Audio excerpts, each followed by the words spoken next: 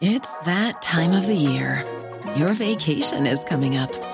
You can already hear the beach waves, feel the warm breeze, relax, and think about work. You really, really want it all to work out while you're away. Monday.com gives you and the team that peace of mind. When all work is on one platform and everyone's in sync, things just flow. Wherever you are, tap the banner to go to Monday.com.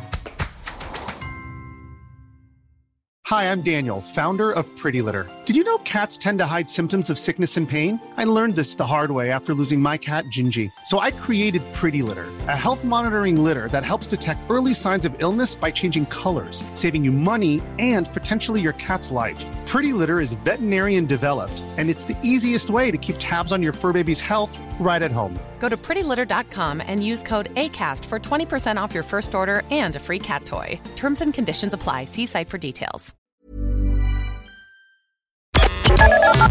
The Opinion Line on Cork's 96 FM. Tomorrow, the 2nd of April, is World Autism Day, and the whole month of April is Autism Awareness Month, and we will be focusing on various elements of that across the month ahead. But Derval Burke O'Connor, of Crystal Swing fame, when a well-known voice, as it were, joins a campaign like Getting Places for kids with autism, it helps, but Derval, it doesn't hide your own pain. Good morning. Good morning, PJ. And before I start, I just want to thank you for having me on the show. I actually love listening to you every morning, PJ, when I'm dropping my daughter to preschool. So I'm delighted to be on the show this morning.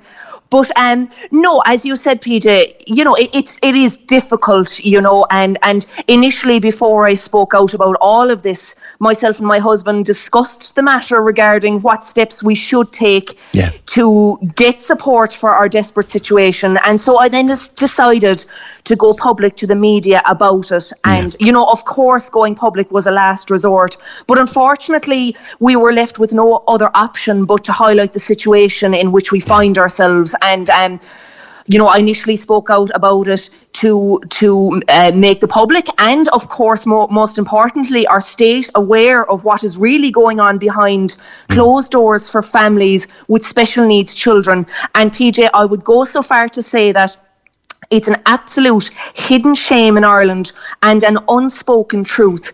And, you know, I was hesitant to speak about it at the start, but I'm so glad I did now because I have been inundated with emails and calls from parents who feel exhausted, they feel isolated and alone. And, you know, I can resonate with all of that. It can feel like nobody cares.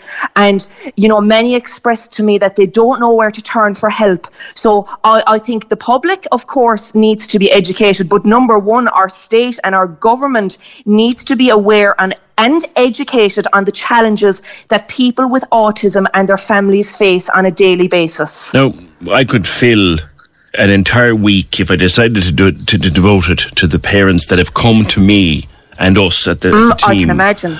We could fill it because now it's improving a bit, but slowly and in piecemeal fashion. Like, you're in East Cork. Yeah. East Cork is a black spot.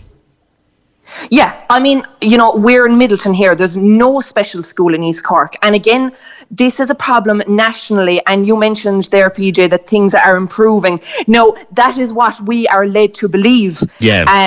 You know, we're constantly being told how much the government is putting into this and that and this disability sector, and it all sounds fantastic and it sounds wonderful. You know, we're receiving these services on paper until you try to actually access it. But I'll tell you, PJ, it's a joke where these services are non-existent, and whatever money the government is investing in, I can certainly say that my family and all these other families aren't seeing a cent of it. PJ, it's a joke. Well, I tell you something now. I mean, we're a long way down the road. My boy is nearly 25 now, and thankfully he's settled in a very good adult service, and we're delighted with it. But all through his years, every move of his education was a struggle and a battle and a fight. And when I hear of someone now with a new diagnosis, like when I heard that you had little Paul, I felt for you. Yes. And I feel for anybody that is getting a diagnosis, because they, apart from dealing with the diagnosis and its impact on their family, trying to get into the bloody educational system is crazy. It's crazy. It's stressful. It's heartbreaking. You know, you don't know. You're hanging on a leash. You don't know what is going on. And look, PJ, whether a child has special needs or not, they are just as important as any of us. And we should all be entitled to an education. It's a constitutional right. And you know, it does not seem right that there is a question mark over our children's education. To think I still don't know what is going to happen with my own child come September. Yeah. And so many more families out there are feeling the exact same thing. Yeah. And, you know, for you know, obviously I am speaking on behalf of all families in our situation, but for our own family's perspective, my child needs an education in a special school until he is 18, and like your own son, should he require it, he should then seamlessly transition onto adult services for the duration of his life. All of these children require essential therapies such as speech and language therapy and occupational therapy. It is essential for their progress. Families should also be entitled to respite care because it is a 24/7 job, 365 days a year. It never stops. And until you live through it, PJ, as you know yourself, you cannot understand it. And, you know, we need reassurance also, again, should Paul require it in the future, that he will have access to residential care with proper care and support in the event of, you know, the two of us having a car accident, myself and Tim, we could get sick in the morning, a family crisis should occur. And that's something that as a parent, that's something that parents lose sleep over. And I think you're great to voice that, because parents of kids like Paul, they lose sleep over it. What happened if one of us got sick? The other comparison, and I'm sure you're seeing it now, because I'm sure being as a young mum, you've got friends who also have 5-year-olds who also are starting school in September. And here's one enormous comparison, Dervla. Their kids know where they're going. Right now, first day of April, they know where that child is going. You don't. And that's not right. No, and you know, when it will come to my daughter as well, she's actually a year younger than Paul. We often say, when her time comes, when she will go to school, she'll walk in the gates of her school, and that is it. And you already know what school she'll go to, don't you? Yes, of course. Like there's not even a worry there. We know she will get her education, but you know, she is entitled to that, as is every other child. But children like Paul are just as important, and that is where the downfall is. PJ, children like him, they're not getting the support and most certainly the respect that they deserve from our state, from the health service, and from public representatives. You know, I actually would go so far to say that you know, people working for the HSE and the various other support teams actually need a bit of educating themselves, because at this point, I'm weary and exhausted. I'm like a broken record from repeating myself over and over and again. And I sometimes feel like I'm being a bit of a pain in the backside. You know, I'm the one causing problems, but I continue to get incorrect information. Cause those problems. I've been saying to parents for years, get yourself a degree. And they say, what? Get a degree in being a pain in the arse. Don't go away. Don't accept no. Don't accept we can't. And keep going. And I tell you this much now.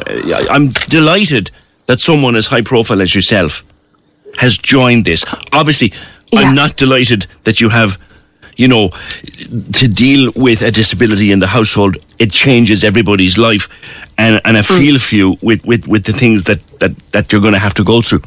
But you are a voice, and a loud one.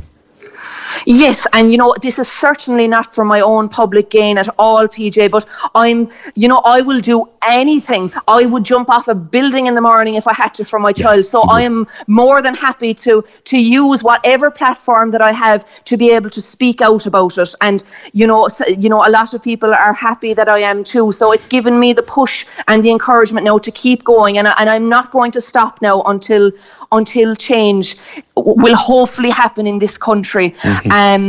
I do have a meeting next week with Minister Anne Rabbitte, and I do plan to outline my concerns to her. And I have been in communication with the Taoiseach via email, but I will be pushing for a personal meeting in the coming weeks, PJ, and I hope that will happen because, you know, as you mentioned, it's really the people on the ground and parents like myself that we really know what's going on, and we should be listened to because we are the voice for our children.